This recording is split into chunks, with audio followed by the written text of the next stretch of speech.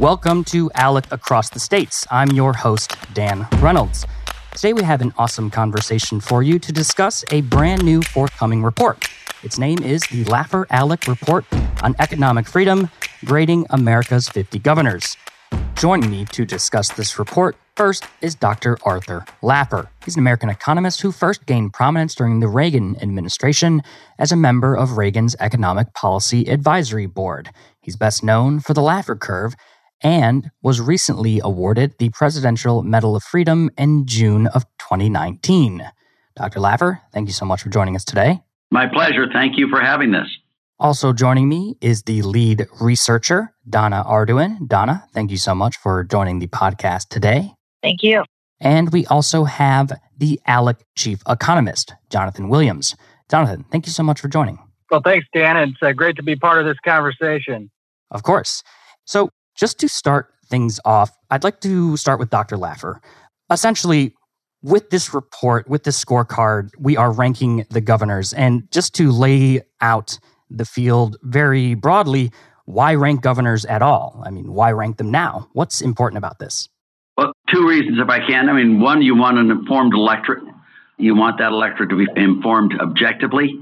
And therefore, what we try to do here is to rank all the governors on the same criteria so that we come up with an objective ranking so that voters, understanding what the criteria are able to make good decisions.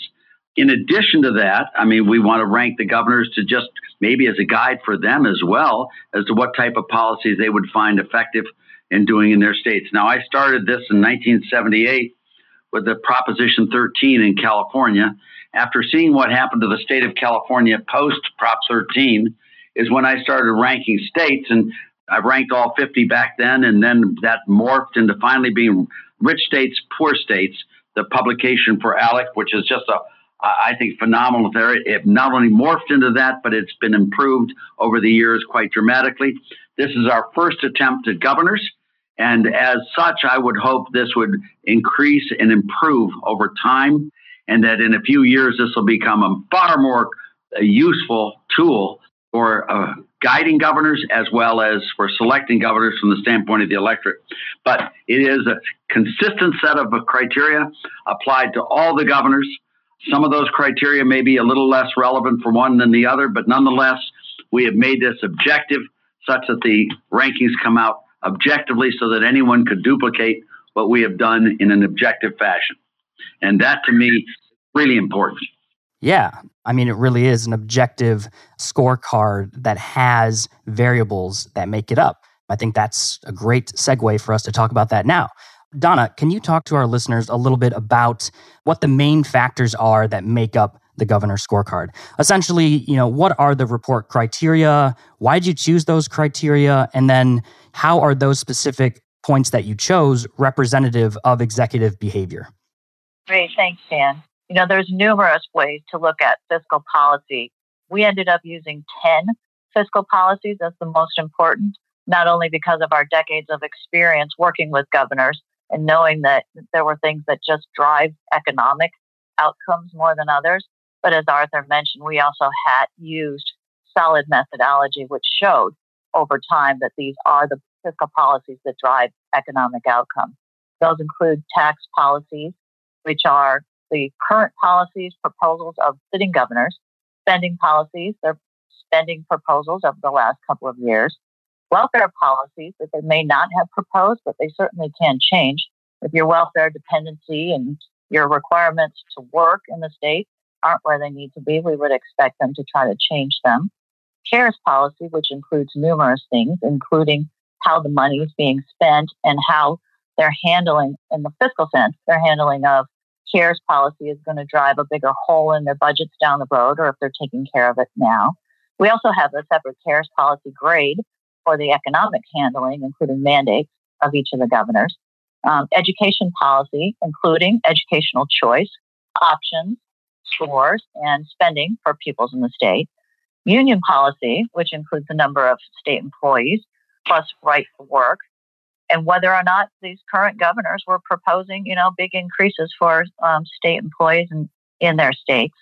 We have debt results, which is important, especially going into the COVID including their unfunded liabilities, spending results, which is how much is a state spending for its personal income, or GSP. And that's a very important measure for us because, we look at governors like, some of them have a harder degree of difficulty than others. If you come into a very high spending state, you have to do more to get your spending down and propose reductions in spending than those that inherited a low spending portfolio. We also have the COVID preparedness results. So whether states were building up, these governors were building up their reserves going into the COVID pandemic. Not that we expected them to foresee it, but something's always going to happen. And then finally, and probably most important, economic performance, focusing on, money and people moving in and out of the state. Thank you for that, Donna. And I think it's really important you guys included a section on the CARES Act and also, related to COVID-19. They would probably not be very smart not to. But it's probably important for us to cover for our listeners the importance of what COVID-19 did when it comes to executive action. So can you talk to our listeners about the role that COVID-19 played when it comes to both executive action and just frankly their behavior? It plays a part in numerous ways.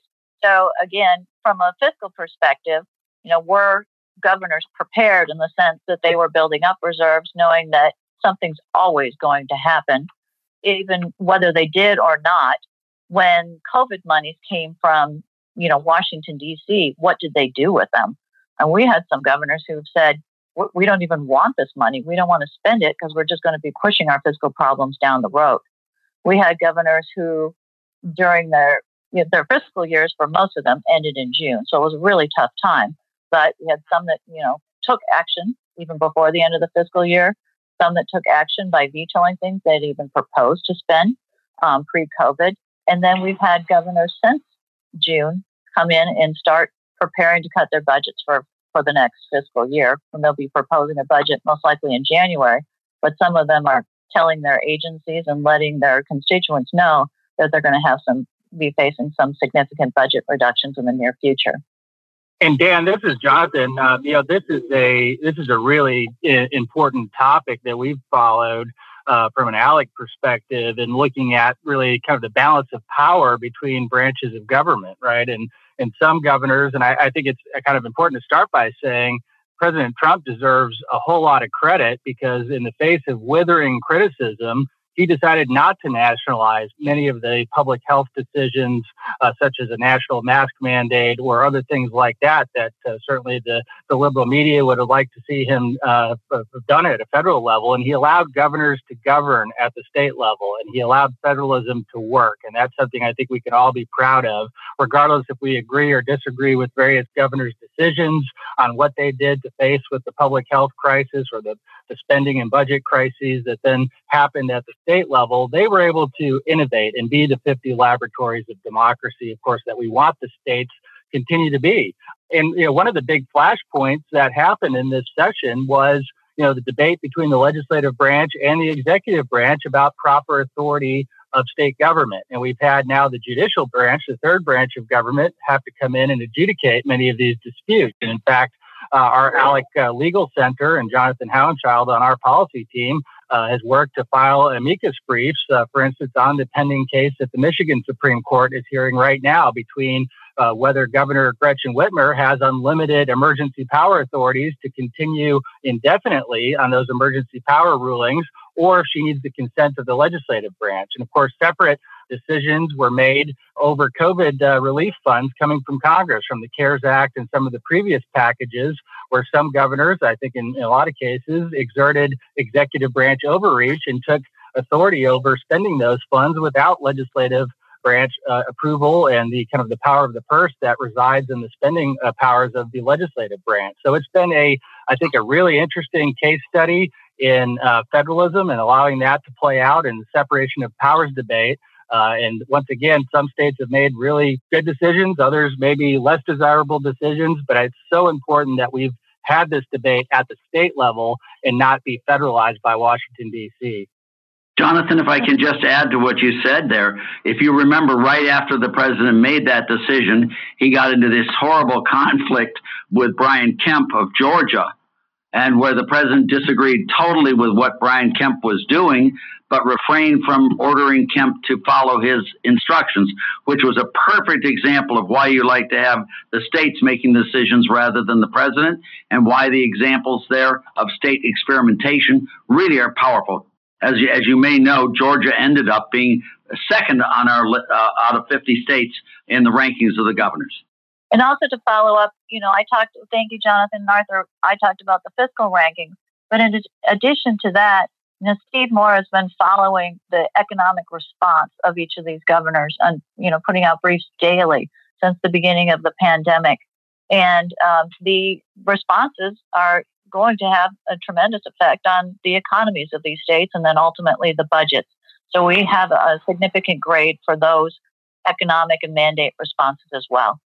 Jonathan, Dr. Laffer began the conversation today talking about some of the set ingrained policies that he's been studying for years, and it's made its way into this report and also another seminal ALEC publication, Rich States, Poor States, that you're one of the lead authors on. Jonathan, can you talk to our listeners about the importance of those shared policy variables, what they are and why they matter? Well, absolutely. And it's a great question because as Arthur has studied now for decades, we know that the policies that we measure in Rich States, Poor States, and in the governor's report are things that matter absolutely for the future growth and prosperity of the states. And they're nonpartisan variables. These are things that both Republicans and Democrats and independents, libertarians, vegetarians can get behind. It's something that everyone can like, right? And it produce growth. We know that reducing tax burdens, reducing regulatory burdens, having more freedom in the workforce and with labor policy are good for individuals. They're good for the business environment. They're good for job creation. And you see a lot of commonalities between the categories, at least, of variables. Obviously, we measure governor's actions versus, let's say, overall state actions in Rich States, Poor States. There's a degree of difference there, but there are things that matter for growth, and there are things that state legislators and governors directly can control at the state level. And that's what makes it so powerful. There are things that legislators change, there are things that governors can change, and there are things we know, not just based on theory, but based now on decades worth of practice that matter a huge degree between a growth or lack of growth at the state level.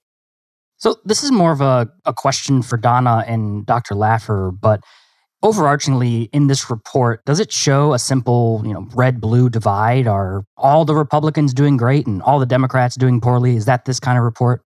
So absolutely not. We see both the, Democrat and Republican governors in the top rated categories as well as in the bottom rated categories. So again, one might say, well, gee, they come into a state where, it's already high spending and people and jobs and money are leaving the state for other states, but we expect more from those governors. So it doesn't matter whether they're red or blue. We have the same criteria and expectations for both of them. And it's interesting how the grades have been distributed across the board. Yeah, let me add, if I can, to it. If you look at the rankings, you will find a predominance of Republicans at the top and a predominance of Democrats at the bottom. But that's not because it wasn't an objective measure. The policies that these people have been following have been tax cuts, pro-growth, economic agenda. Those are the things that we value very highly for both the rich states, poor states, as well as for the governors. So it shouldn't be surprising that there are similarities in the top group and similarities in the bottom group.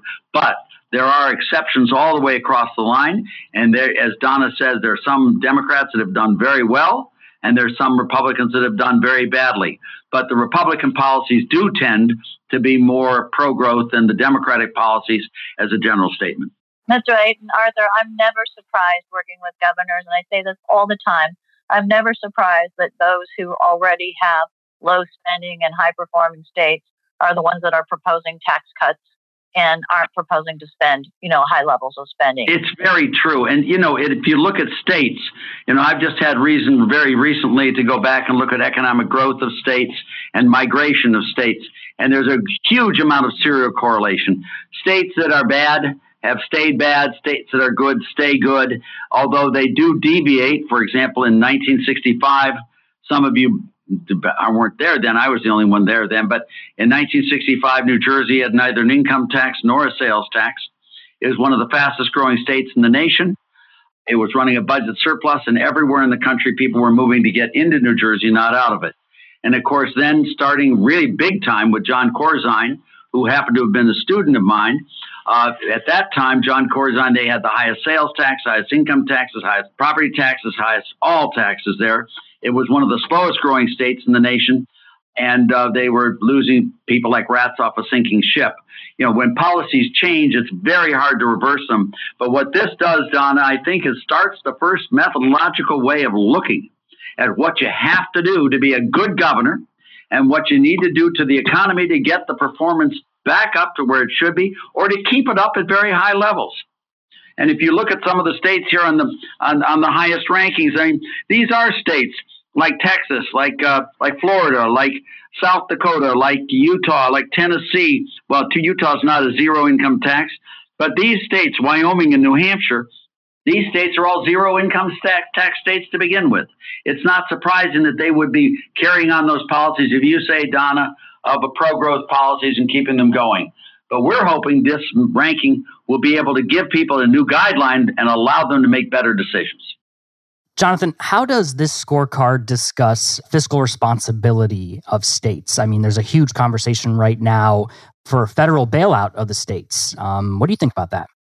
Well, as many of you know that have listened to ALEC podcasts and have watched what we've done as an organization, we've been very active in this debate in Washington and the state capitals to educate on why it's such a bad policy choice to pursue a federal bailout of the states. We've gone through this multiple iterations of times over the years. When there's a financial crisis, the inclination always is for the federal government to come in and seize more control and to, quote unquote, help out the states by bailing them out with their own dollars.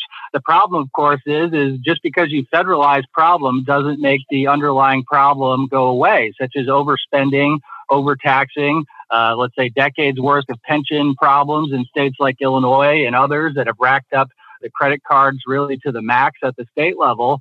And so getting to the fundamental issues of state governance is essential here, because if we set the stage and really present a moral hazard type situation where we incentivize states to do the wrong thing, because if they expect a federal bailout every time there's a crisis or some sort of economic downturn, then what incentive do those policymakers, governors, or legislators have to address the big picture issues and to balance their budgets in a responsible way and to keep tax burdens in check? If they can socialize out the cost of their overspending and poor decisions to taxpayers from the other 49 states, we've created a challenge that's going to be very hard to overcome. And so our ALEC legislators, now more than 200 of them, as well as 1,500 other state leaders, have come together and signed the ALEC letter saying thanks but no thanks to a federal bailout of states. We worry about the idea, we've talked about this already here today on federalism.